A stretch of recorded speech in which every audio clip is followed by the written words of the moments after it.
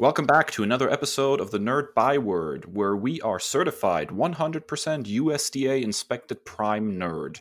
I'm Dave, here with my co-host Chris, and we're ready to bring you another episode filled with nerd goodness. Today, we'll be talking about some of our guilty pleasures, the nerdy stuff that's like chicken soup for our souls. First, though, we've got some nerd news. Chris, what's up? Well, we got a hint of this, Dave, a couple of weeks ago when we talked about Wonder Woman 1984 being released to HBO Max simultaneously with the theatrical release onto HBO Max. But Warner Brothers has gone a step further, and it's quite a giant leap. It is going to release all of its new 2021 movies simultaneously on HBO Max alongside a theatrical release. This is a momentous decision by Warner Brothers.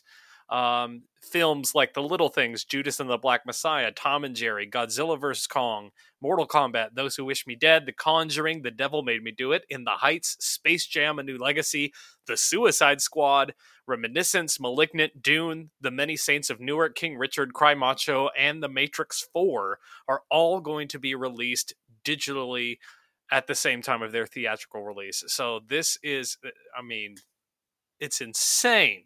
But this is not like an easy decision for anybody involved. A lot of people are going to be losing money. This could be the death knell for movie theaters across the world. But, at the same time, these companies are going to be losing quite a bit as well. So they're trying to make the best of it because COVID is not going to go away anytime soon. So you're going to be losing money anyway, so you might as well try to evolve and get some kind of growth out of this in the long term. What will be probably the most interesting thing to see going forward is what other companies, what other big production studios do after this. What are the ripple effects? What's going to happen with Black Widow? What's going to happen with other releases from Disney and its subsidiaries? What are other big, production companies going to do in the wake of this? Because this is a momentous step, and it'll be interesting to see where we go from here. Yeah, this is absolutely a paradigm shift in the distribution of movies. I'm frankly not sure how to feel about it. On the one hand, the pandemic has made theaters pretty much a non-starter for many people, myself included, even with distancing and masks. I'm just not ready to risk the health of my family for something as, trivial as a Hollywood blockbuster. So this seems like a viable alternative. Warner has several movies coming next year that I cannot wait to see, including Godzilla vs. Kong, Dune, and of course James Gunn's Suicide Squad. On the other hand, though, I love theaters. I always have, even as a kid. There's something special about the communal experience of watching movies in a large group, of feeding on audience reactions, the smell, the sights, the giant screen. Many small theaters have already died during this pandemic, including a local second-run theater that was one of my all-time favorites to catch older movies on the big screen. So, this is good news for the consumer as far as access to movies is concerned. But is it good news for those who hope to enjoy the theater experience again once the pandemic is under control? I don't know. If Warner manages to match its profits with HBO Max releases, this could signal the end of an era. I would hate to see movie theaters go the way of the dodo. And that other studios will be watching very carefully how this works out for Warner. And if it is successful, other studios will follow suit. Yeah, absolutely. And just it's just going to be fascinating to watch and develop. Thinking, a year or two or three down the road, will we have a theater revival? Because I tend to think that way because it is such a popular thing for individuals like us who enjoy going in groups and having that. So once we get a handle on this and hopefully, it can have some type of resurgence, but it's just going to be really, really interesting to watch over the next months and years of what's going to happen. I find it also really difficult to believe that Warner is going to be able to match box office receipts that they would have gotten if these movies, were in theaters. And I know, technically they're going to be in theaters as well, but there's a pretty large chunk of the population that is not willing to go to the movies right now. I can't imagine that this is going to be as profitable for them. The amount of HBO Max subscriptions that they would have to sell to get anywhere near the box office receipts something like Wonder Woman could pull. I will be watching this very carefully. I'm very curious to see how this is going to affect their bottom line and if it's worth it for them in the long run financially. Another interesting point that was brought up in several articles is Warner has not been able to reach an agreement with Roku, who is the largest streaming device holder. So HBO Max is not offered on a Roku device right now. So it's going to be interesting to watch that develop. And the streaming wars over the past year or two have already been pretty intense. I think that's another aspect going forward that's going to be interesting to watch. How is this going to tip the scales, if at all, when it comes to the number of HBO Max subscribers? Netflix is the only streaming service to my knowledge, that limits screens, the number of screens that you can watch at the same time. And they're also raising their prices. The maximum 4 screens at a time for Netflix is up to $17.99 a month, and that's up over HBO Max, which has no limit to screens. You still have Disney Plus, which is still at $6.99, $12.99 if you bundle. So it's just going to be really fascinating to watch not only the theater situation, but the streaming wars going forward as well. I could definitely see Netflix starting to run into a little bit of trouble. There's definitely a market saturation happening right now with streaming services, and I'm not exactly 100% sure Netflix is still the best game in town. I mean, sure, for a lot of content, you have to subscribe to multiple streaming services, but the value of something like Hulu, Disney Plus, and ESPN Plus for $12.99 versus $17.99 for something like Netflix, and Netflix's regrettable tendency of canceling its original series very, very quickly. I think Netflix might start running into a little bit of problems with their consistent price raising and sort of their business decisions as far as how they handle cancellations of their series and the like. This could be an episode in and of itself, and I think we've hinted at it before, but Netflix had how many years of a head start, and to see them scrambling like this is really wild to see. Yeah, I agree with that.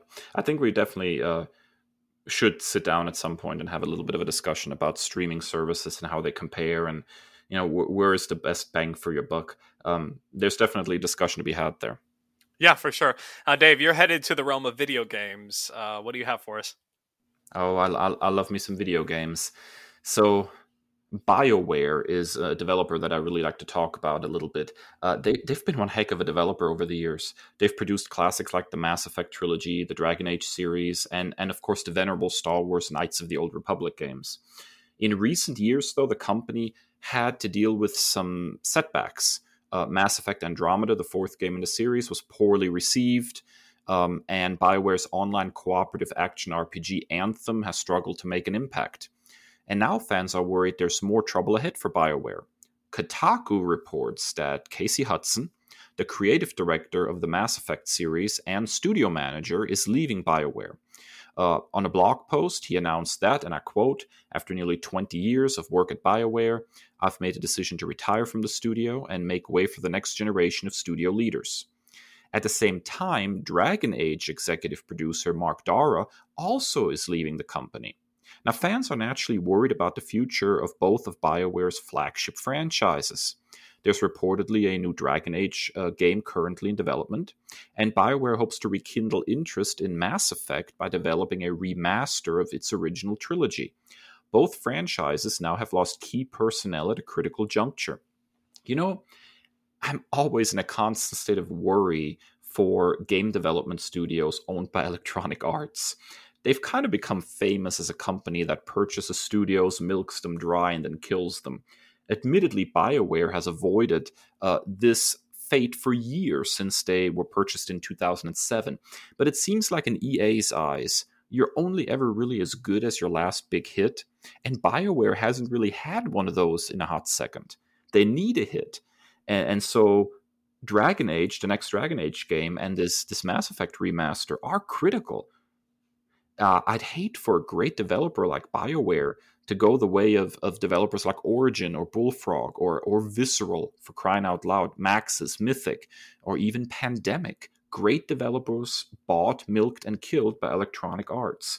So, yeah, I think I share the concerns a lot of fans have for what's going on at BioWare right now. It's a very critical time in this developer's life, and losing staff that has been so important to past success is deeply troubling. So I don't have any experience with any of these games, but I do know what happens, when games are taken over by EA. Look no further than the Star Wars Battlefront games for some some senseless murder. Particularly with the second one, it was quite awful. And they did a lot to try and bounce back from that, and rebounded quite nicely. But the original Star Wars Battlefront games are some of the best Star Wars games. Period. They're unparalleled. It's really just, you hate to see it, like. And it's such a meme worthy thing to make fun of EA, but it's true. Like, even my most of my exposure to EA's games are basically like Madden and other sports related games, but it's really hard to see how they have basically a monopoly when it comes to NFL related games, how they can just continue to dwindle and and just continue to put out worse and worse games every year. I haven't bought a Madden game in years. Um, Other than what I get with EA Access, because it's just consistently a worse and worse product every year. I don't know what's going on in the water over at EA, but it's not good. Yeah, I think they've been repeatedly voted like worst company in the United States or something like that. Some of their business practices are extremely questionable, but they do gobble up developers like crazy, and they have a horrible history of killing those developers once they get what they can out of them, or what they perceive they can get out of them. And BioWare has such a great pedigree and such a great history of producing really great, particularly RPG games. I'm just worried about them.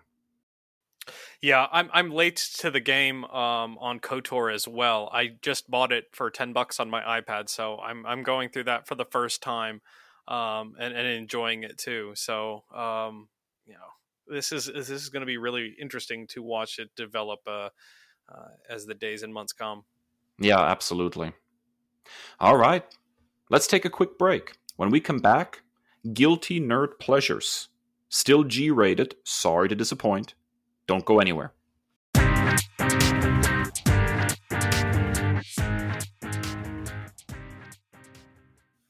All right, we're back. And today, for our big Byword Big Talk, we are talking nerd guilty pleasures. This is the stuff we keep coming back to time and time again.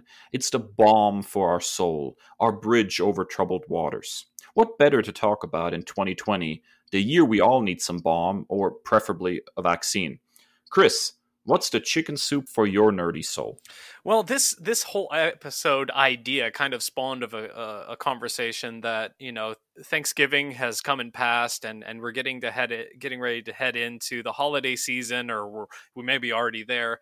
And this year, unlike any other, it just doesn't feel right.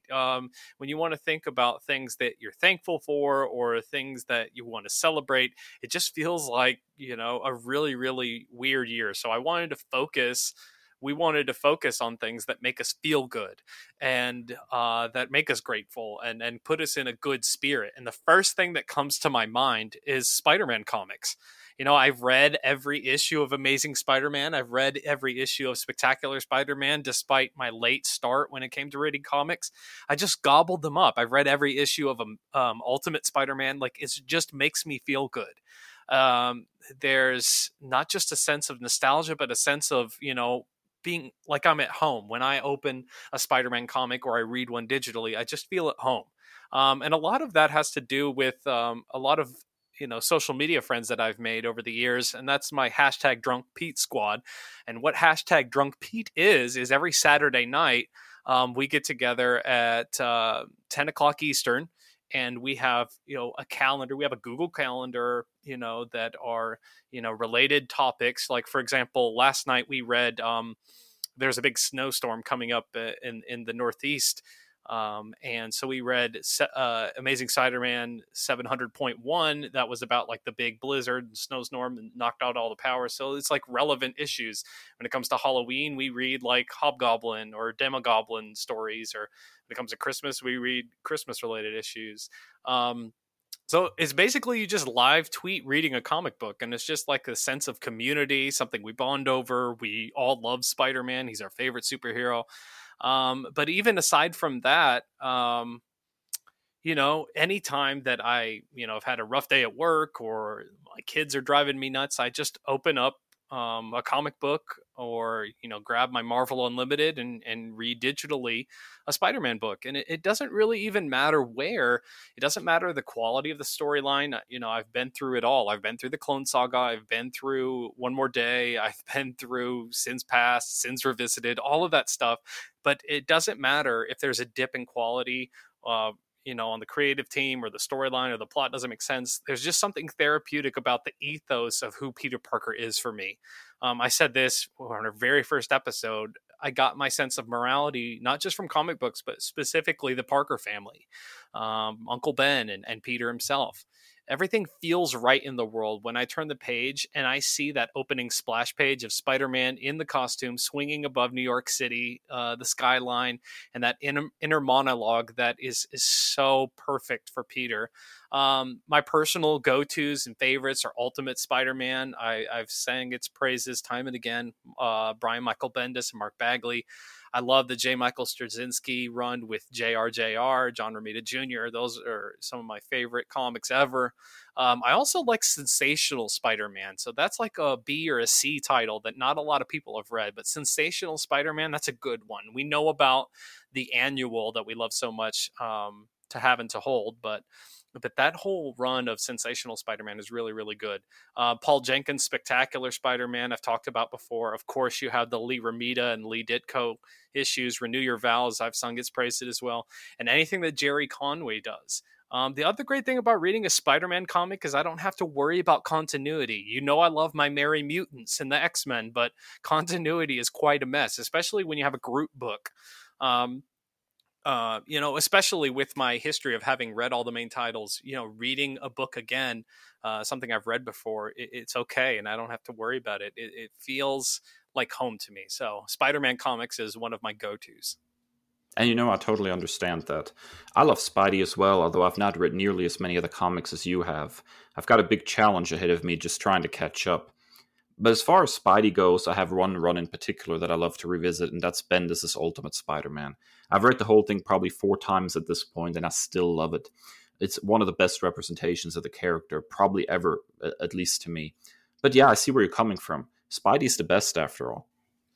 Yeah, and what I particularly love about Ultimate Spidey is like those were, for me, like the years that I was around that age group or coming up to that age group. And so I could totally relate to that. What I was feeling like in 2001, feeling awkward and out of date. And my hair was a terrible haircut, just like Peter's was, that awkward bowl cut. So I totally relate to that. And I feel so seen every time I read, especially those first few arcs of Ultimate Spidey. Now, Dave, you are headed to the world of Nintendo. What is your first guilty pleasure?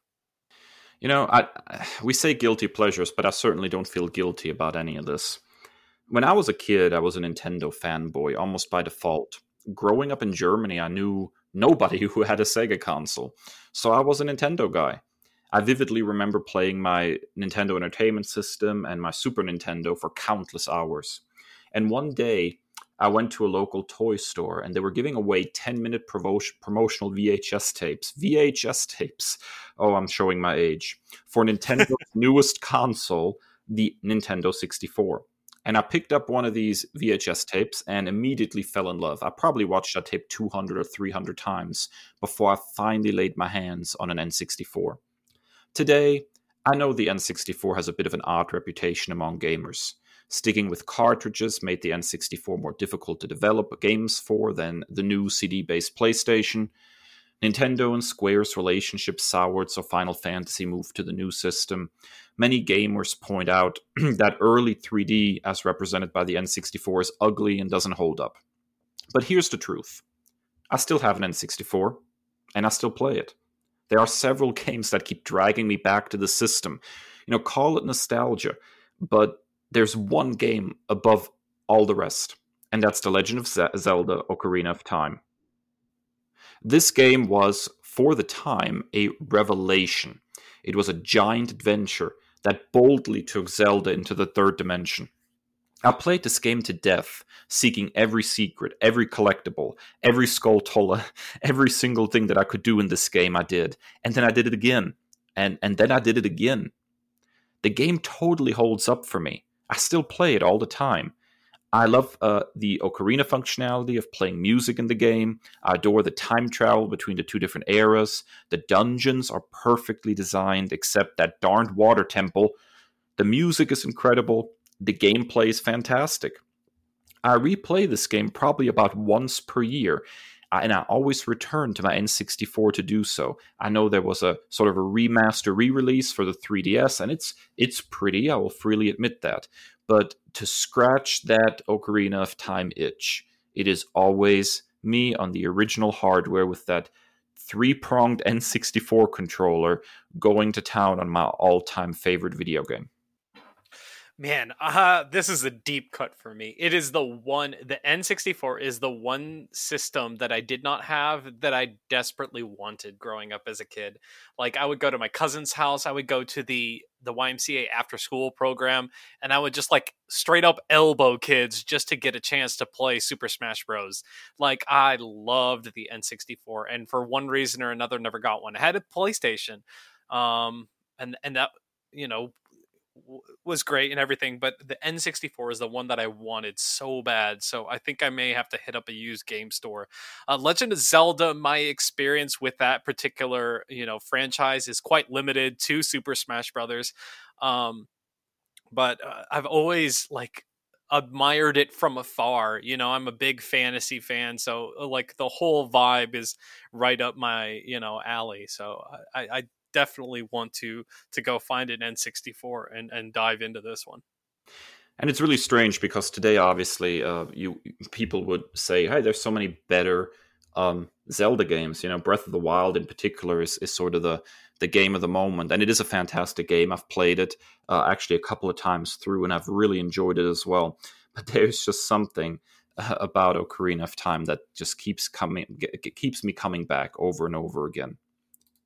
Now, Chris, what is next on your list for quote-unquote guilty pleasures? Space. The Final Frontier. No, I love Star Trek, man. Star Trek is one of my go-to therapeutic things. I usually put it on every night on the television to help me fall asleep, to challenge me intellectually, to challenge me mentally. Star Trek increasingly more than Star Wars, which is wild because I've been a Star Wars fan since I was a little kid. It's one of the few nerdy experiences I shared with my dad. My dad, is an auto mechanic, very much blue collar. He and I didn't have a lot of common, but Star Wars was one of the things that he got me into. So I've had Star Wars in my life since I was very, very young.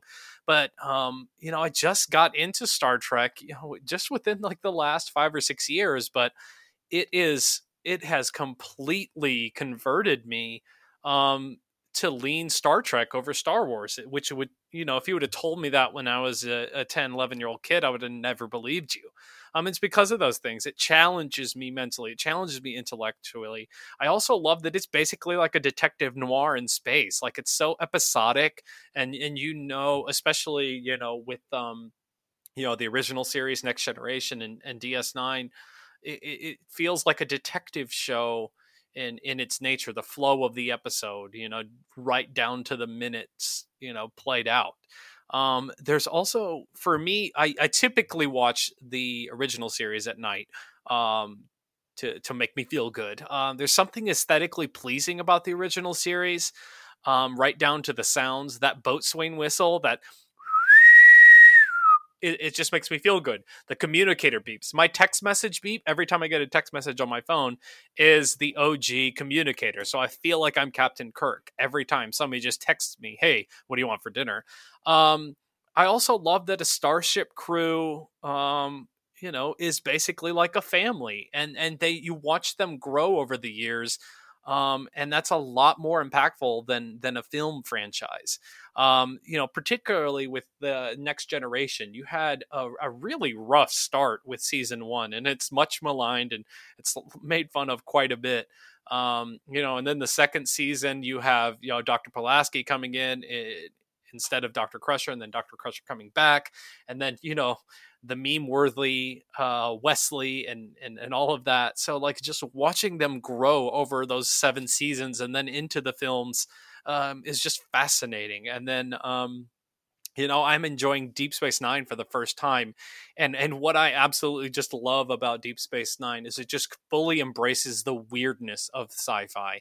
I feel like Star Wars increasingly just tries to be like super cool, and sometimes that works, but sometimes I just want to be weird. I want to be a nerd, and what I always love about Star Trek through and through, it is unapologetically nerdy. It does not apologize for its nerdiness, and I just love that. And I've started to prefer the hard sci-fi over the soft sci-fi. I just love me some Star Trek, man. We've discussed our love of Trek a few times on this show, and I can wholeheartedly agree that watching Trek is like chicken soup for the soul. My most revisited are probably the original series and DS9. I love the original 60s production values and all, because I really enjoy 60s sci-fi period. I have a pretty big collection of science fiction novels and short stories from the 1960s as well. There was just something in the air at that time that really made science fiction writers, go for broke. Deep Space Nine to me is the pinnacle of Trek. To me, I don't think there has been a Star Trek show that's been better than Deep Space Nine. Putting the ideals of the Federation in a situation where they are not the dominant philosophy, exploring faith and politics, the aftermath of war and tragedy in the form of the planet Bajor, and then going there and actually showing a war for the first time in a Star Trek series. It's a great, great show. I've watched the entirety of Deep Space Nine probably 3 or 4 times now, and I still get the urge to go through it again. I feel like I'm constantly peeling back new layers. And that really is the best thing I think you can say about Star Trek, is that you can always go back to it. And depending on where you are in your life or what's going on in the world at that time, you will always find a new angle to look at the stories and what they're trying to tell us. That's just good science fiction. What I particularly love about Deep Space Nine, and again, I'm enjoying this for the first time, is how complex their characters are. They're not just, one-off tropes. Like, they are incredibly complex. You have, Major Kira Nerys coming in, and she's, a resistance fighter for the Bajor resistance and liberation front. And then, so she is all piss and vinegar when it comes to, Bajoran rights and liberation from the Cardassians. And then you have, Commander Sisko, who's one of my favorite characters of Trek already, and I'm only in the second season, like, who is like between a rock and a hard place, because he's got to be this go-between for the Federation. And you hit the nail on the head. He's not the authority figure that you're used to seeing in a Star Trek show. So he's trying to, be the go-between and be this, emissary between all of these people and keep everybody happy. And then you have my all-time favorite so far relationship between Odo and Quark is just hilarious. Every episode they're going back and forth, how much they can't stand each other, how much they try to get over on each other. It's just fascinating to watch. The character work on that show is probably some of the finest in all of Star Trek. I don't think there's a single character that doesn't fascinate on at least some level. I was always also really fond of the relationship between Dr. Bashir and Miles O'Brien, and how it develops over the course of the series. Two people who initially really didn't enjoy each other's company very much, turning out to be the best of friends like that, through just very solid character development, is one of my favorite things about that show, actually. I just watched the episode where they played racquetball against each other. I love that one so much, and you're exactly right. Fantastic. Yeah, it's fantastic. All right, Dave. It would not be a profile on you and your interests if we didn't inject horror into it. So what do you have next? I don't think I've ever talked about this on the pod, so there's something new for our listeners. Stephen King is my all-time favorite writer. I first encountered Uncle Steve while still in the womb. No joke. My father, looking to read to his unborn son, read pretty much any book on his shelf out loud, including Pet Sematary. When I was about 7 years old, I pulled the book off the shelf myself and read it, sneakily of course, under my covers at night with a flashlight. And King has had me hooked ever since. When things are going bad or I need a pick-me-up, I always return to Stephen King's novels. I know that sounds odd given his reputation for horror, but I've always enjoyed the genre first of all. I also think, though, that the best of King is not necessarily how he scares the reader. It's the characters. He manages to paint such a vivid picture of his characters. They spring from the page fully formed, real people in my mind's eye. It's the people more than the plots that ultimately stick with me when it comes to Stephen King. Now, King has a massive catalog of novels and short stories, and I'm so glad he's still writing. I recently had a blast going through his Mr. Mercedes trilogy. It was so good.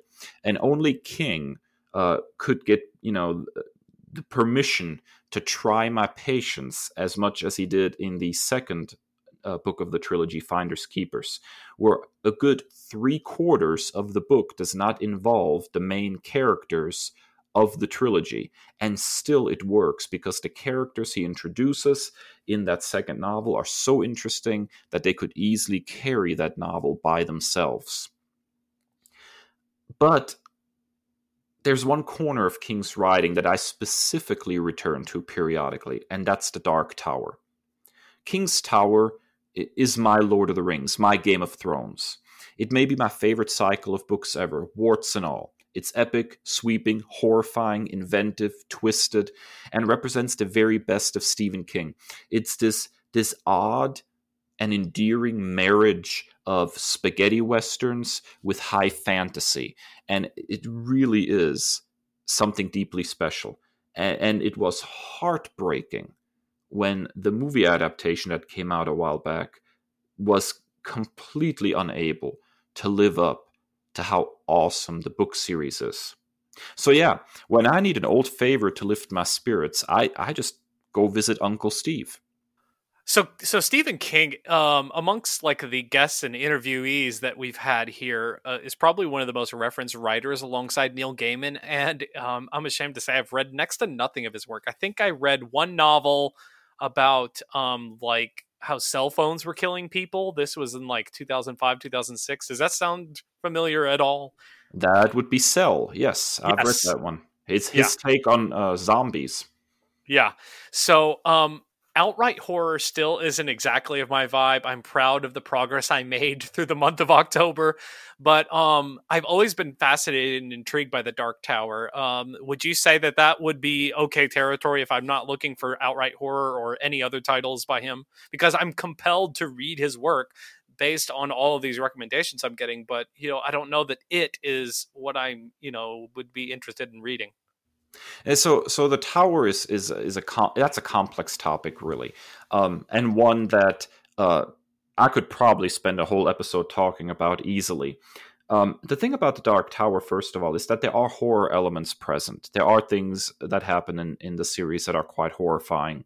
At the same time, I don't think it's primarily a horror series. Would it be the place where I recommend people start when it comes to King? I'm not sure. One of the things that makes The Dark Tower so rewarding, particularly for longtime fans of Stephen King, is that it kind of puts forth this theory that a sort of a very comic book sort of theory of a multiverse. So Stephen King essentially has his own multiverse, and it all hinges on this tower as the centerpiece. And so in the world of Dark Tower, every story that Stephen King has written in some way, shape, or form exists. At one point, the characters even cross through the world of The Stand, ravaged by a pandemic.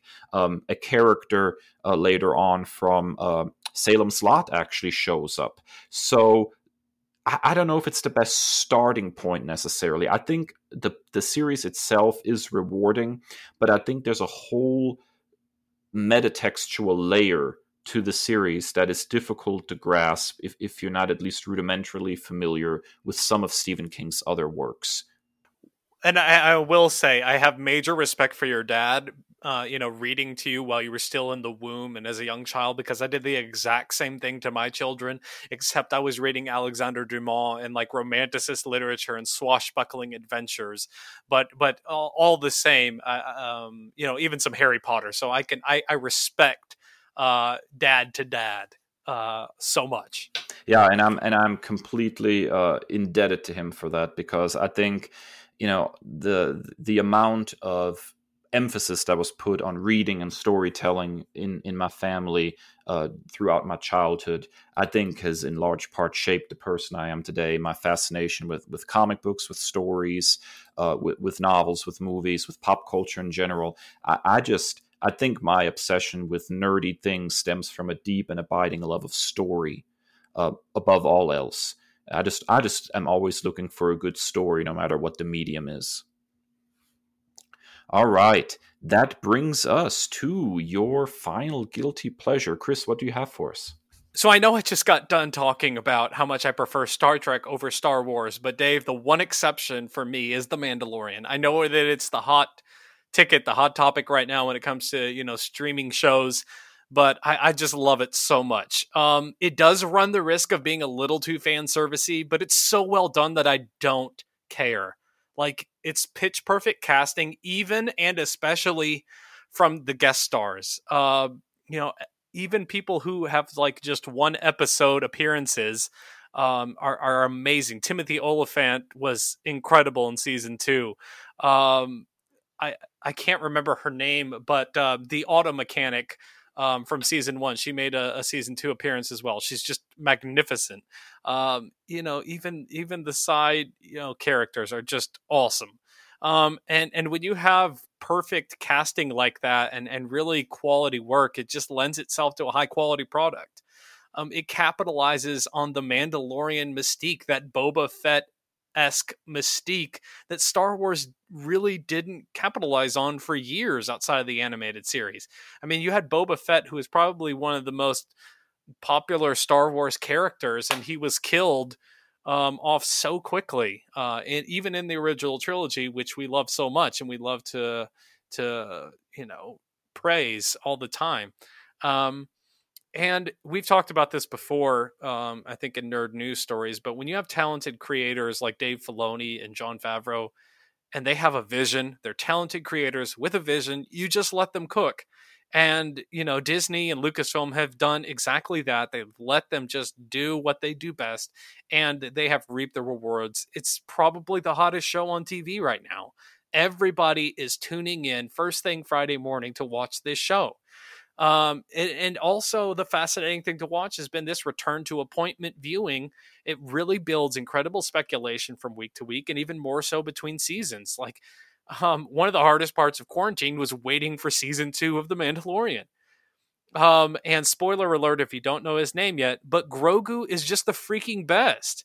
I am unashamed of the cuteness factor. He's just the best. Watching the core development between him and Din Djarin, Mando, has just been so captivating to watch. I just love this show so much, and I'm unashamed. It's my guilty pleasure. 5 o'clock Friday morning, I'm already watching the new episode of The Mandalorian. Yeah, you say everybody, but as it turns out, not exactly everybody. So I'm a fan. I like The Mandalorian a great deal. I'm not the guy to say much else here because I'm way behind on watching the show. I've watched season 1 and I've watched the first episode of season 2, but finding time to watch The Mandalorian has been extremely challenging as of late. But I will say this. From what I've seen of the show, it's the best live action Star Wars in years. It somehow has that old school Star Wars feel that Disney and even Lucas in the prequels struggled to recapture. It feels like the classic original trilogy era Star Wars in a lot of ways. And for that, I absolutely love it. Yeah, and what I love about it so much is it's unashamed for what it is. You have George Lucas going on record. It's a well-known fact of his influence from The Hidden Tower and Akira Kurosawa's work of samurai films and also westerns, and that is unashamedly, unmistakably influenced in this show. Like it is a Jon Favreau's space western. Like it's so good, and it completely accepts and embraces what it is, and they just go to town, and it's just awesome. Season 2, get ready for it, my friend. I'm sorry that I spoiled that little bit, but I won't spoil anymore. It's so much better even than season 1. And I can't wait to get your reactions when you're caught up. I can't wait to get caught up. All right, Dave, you are going in uncharted territory for me. What's going on with your third and final pick? When I was a kid, I used to think there was nothing cooler than dinosaurs. And then my dad introduced me to Godzilla. Here's a giant, atomic power fueled, fire spitting dinosaur whose spine glows and who fights other monsters. I feel like I was genetically predisposed to just love Godzilla. I mean, what's not to love? Toho's first Godzilla movie is a pretty serious affair, really an allegory for, the dropping of the atomic bombs on Japan. And as an adult, I can appreciate that. But my heart does not want serious Godzilla. My heart rests with the guilty pleasure monster brawls of the 60s and onward. Today, I think the closest equivalent would be the Fast and the Furious movies, although I don't really enjoy those due to the lack of giant fire-breathing dinosaurs. But hey, here's what it comes down to. It's Godzilla. Things go boom, there's cheesy dialogue, some good laughs, and then a couple of giant monsters, or more, beat the snot out of each other. This isn't exactly highly sophisticated cinema, although it's always filmed with skill and conviction. So I adore Toho's Godzilla movies, specifically the Japanese originals. I recently purchased the Showa-era collection from Criterion for more money than I am comfortable admitting publicly. Having the Godzilla movies from 1957 to 1974 at my fingertips means I can enjoy this guilty pleasure anytime in Blu-ray quality. So that's exactly what I do. I'm constantly going back to these movies. And even, sometimes I will freely admit, although I prefer watching the Japanese original audio with subtitles, occasionally I will go to the very, very poorly done dubs just to get a chuckle out of the odd translations and the odd choices made when trying to bring these movies to Western audiences. So one of the great comfort blankets for me, my little safety blanket, is watching a Godzilla movie, really from any era, as long as it's Toho's original Godzilla movies. You know what, Dave? Anytime, I got to be honest with you. So I have not watched these films yet, but anytime I see an old movie like this, I can't help but think of Mystery Science Theater 3000, which Absolutely. is a recommendation that you gave to me years ago that I absolutely owe you so much for. Like the fact that I did not know about that show, like I'm so ashamed. So now I have to watch like every episode, and I immediately think of the Reptilicus one on the Netflix series, The Return. I love it so much, and you're absolutely right. Like the dubs are so awful. It's just like that's a guilty pleasure in and of itself, just like how awful the dubs are. But I will say this: I will say that I've said it before, and I'll say it again. This may be the first time on the pod I'm saying it, but ladies and gents, if you're a nerd, you really just need to be thankful and appreciative of the country of Japan, its people, its creators, and its culture. Nerds owe so much to Japanese creators. We wouldn't have so many of the things, like I just said, Akira Kurosawa. Like we probably wouldn't have Star Wars if George Lucas hadn't seen those films back in the day. The culture of Japan is just so. There's such a mystique around it. It's such a coolness factor of Japan. I mean, like the Ninja Turtles are so deeply steeped in Japanese culture. You can see the fingerprints of its influence all throughout nerddom. So shout out to our Japanese brothers and sisters and nerds around the world. But I love Japanese stuff. So I'm definitely gonna have to check these out. Yeah, absolutely. And it's funny because I used to have probably like a 3 foot Godzilla sitting on one of my shelves. It was my pride and joy, this really ginormous Godzilla toy. And just very recently, I finally got to replace it. Maybe not with one quite the same size, but I have Godzilla back on my shelf in my office where I'm sitting right now to record this pod. He's watching over everything, and that's exactly how I like it. Yes, I love it. All right. That's it for our guilty pleasures. What are some of yours? Hit us up on social media and let us know. Find us on Twitter and Instagram at Nerd by Word and on Facebook at The Nerd by Word. After another quick break, we'll be back with some nerd commendations. Don't go anywhere. Seriously, we're watching. Stay. We'll be right back. Just like Godzilla.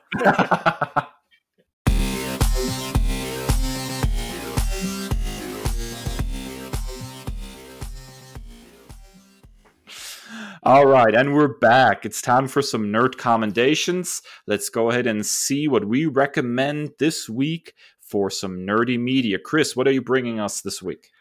So I'm late to the game here. I had to cut off my subscription to CBS All Access for a couple of months to pinch some pennies, but I splurged a little bit to get through some more quarantine, and I watched Star Trek Picard. I was also hesitant at starting this show because I've talked about this on the show before. I'm always leery of nostalgic revisitings or reboots or things where they're getting the band back together because I've been burned too many times. Like so many times they're not able to recapture that spark or that magic. And there was some challenges with this show, but I did watch all 10 episodes within like a 2 or 3 day period, and I enjoyed it immensely. You do have that initial challenge of Sir Patrick Stewart being an 80-year-old lead in an action, series. But I overall, I truly enjoyed it. Jean-Luc Picard is one of the seminal, leaders in nerd culture. I'm a recent, convert into Star Trek: The Next Generation, but there's so many nerds around the world grew up with Jean-Luc Picard as like a father figure of sorts.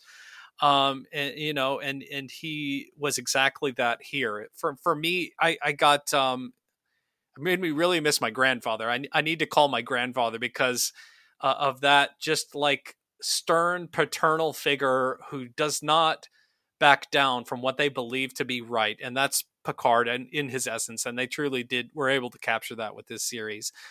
But what I appreciated the most was his new crew. They're just awesome. Michelle Hurd as Rafi is a truly complex individual. She's got some serious demons, and her backstory is quite complex and interesting, but you can't help but root for her.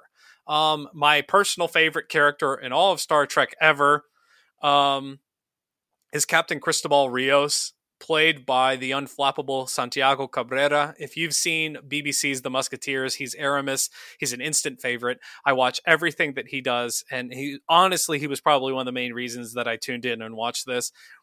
He's so freaking talented. Like he's awesome.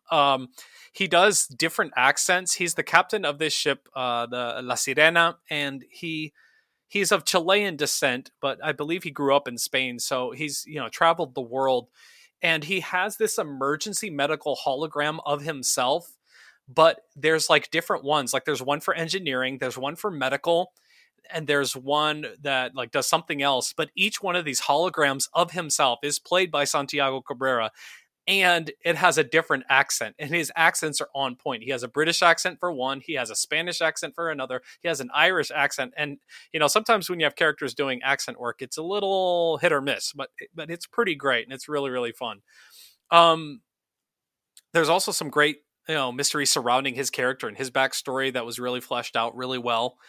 Isa Briones is relatively young. She's only 21, I believe, but she's truly compelling in the kind of co-lead role as Dr. Soji Asha. She's fantastic. Peyton List, if you recognize that name, nerds, that's because she was Lisa Snart on The Flash. She returns here as a Romulan villain, and she's just menacing and fantastic with a British accent this time, though. So that was cool. The one nostalgic episode that really hit home for me and was really perfect and was not overdone was the episode with Will Riker and Deanna Troi and their family. It was just amazing.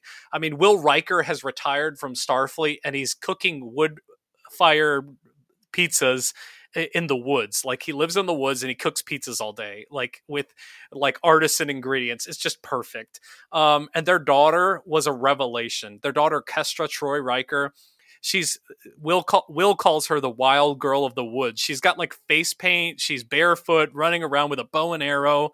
Like, it's just awesome. It's so endearing, and she's just a delight. And when it comes to Star Trek, it's always best. The best Star Trek is when it has an allegory or it has something to say and it's relevant. And there's a synthetic band. The big storyline of this is something went down, and there's a synthetic ban on all synthetic life forms. With data and all of that. So that's pretty near and dear to Picard's heart. So there's a synthetic ban on all synthetic life forms, and it's a huge allegory for like the Muslim ban, and it's relevant and it has something to say. But overall, it was just a fun, swashbuckling ride, even with an 80-year-old lead. Who would have thunk it? I've not seen this show yet. And although it's on my watch list, sure, I'm there mostly just for Patrick Stewart, the actor, who is one of my all-time favorite actors. But I will freely admit one thing. Of all the Star Trek shows, my connection to The Next Generation is by far the weakest. I remember watching the original series in reruns as a kid and really loving it. The Next Generation kind of completely passed me by. I'm not quite sure how. But then Deep Space Nine launched, and later Voyager, and I watched both of those shows religiously. I also later watched Enterprise from start to finish, and I'm currently watching Discovery. The Next Generation is literally the only Star Trek show that I've not seen every single episode of. I've seen some episodes, usually the strongest stuff that comes highly recommended, or the weirdest stuff that you just have to see to believe. There's much to be said for Dr. Crusher's affinity for specters, I would say. But I'm just not as familiar with The Next Generation as I am with other Star Trek shows. And I feel like I kind of owe it to myself to really dive into The Next Generation. It seems like a stain almost on my geek credibility that I'm not as familiar with The Next Generation as I should be.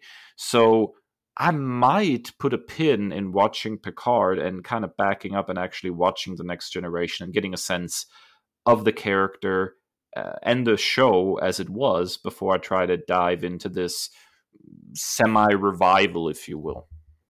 I think, and that's, I think it was like last year or the year before, I just binged all of it, and season 1 had its growing pains.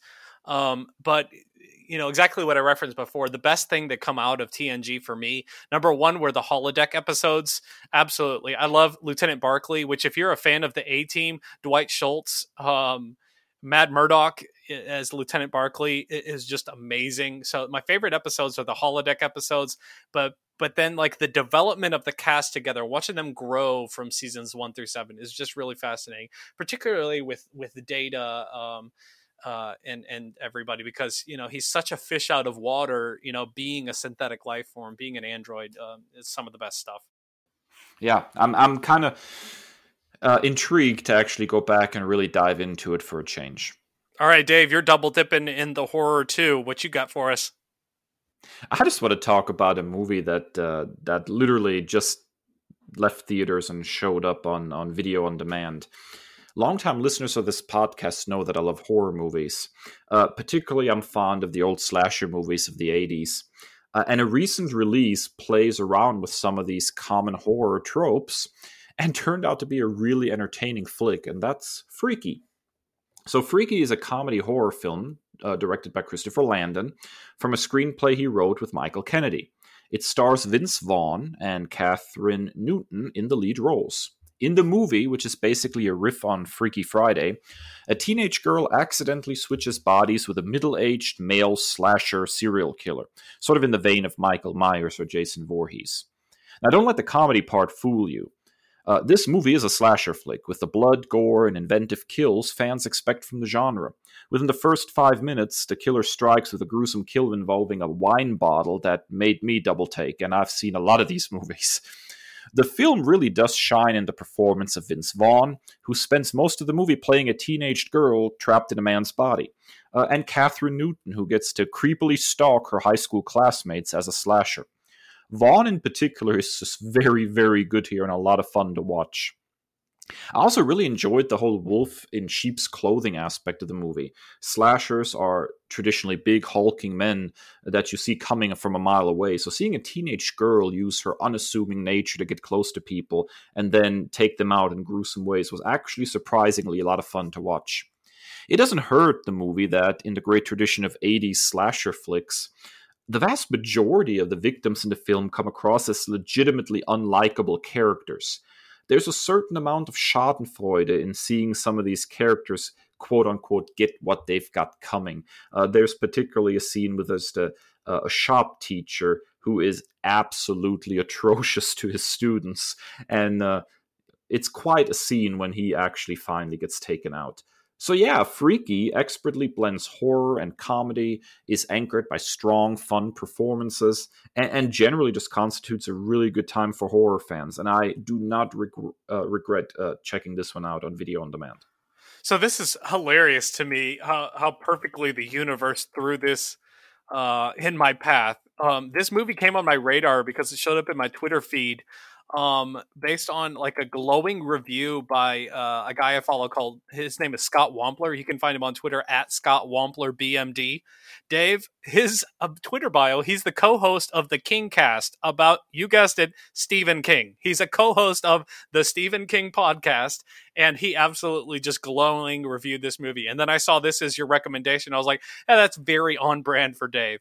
So I'm very interested to check this out. I've seen like a lot of like horror tinged, films like this.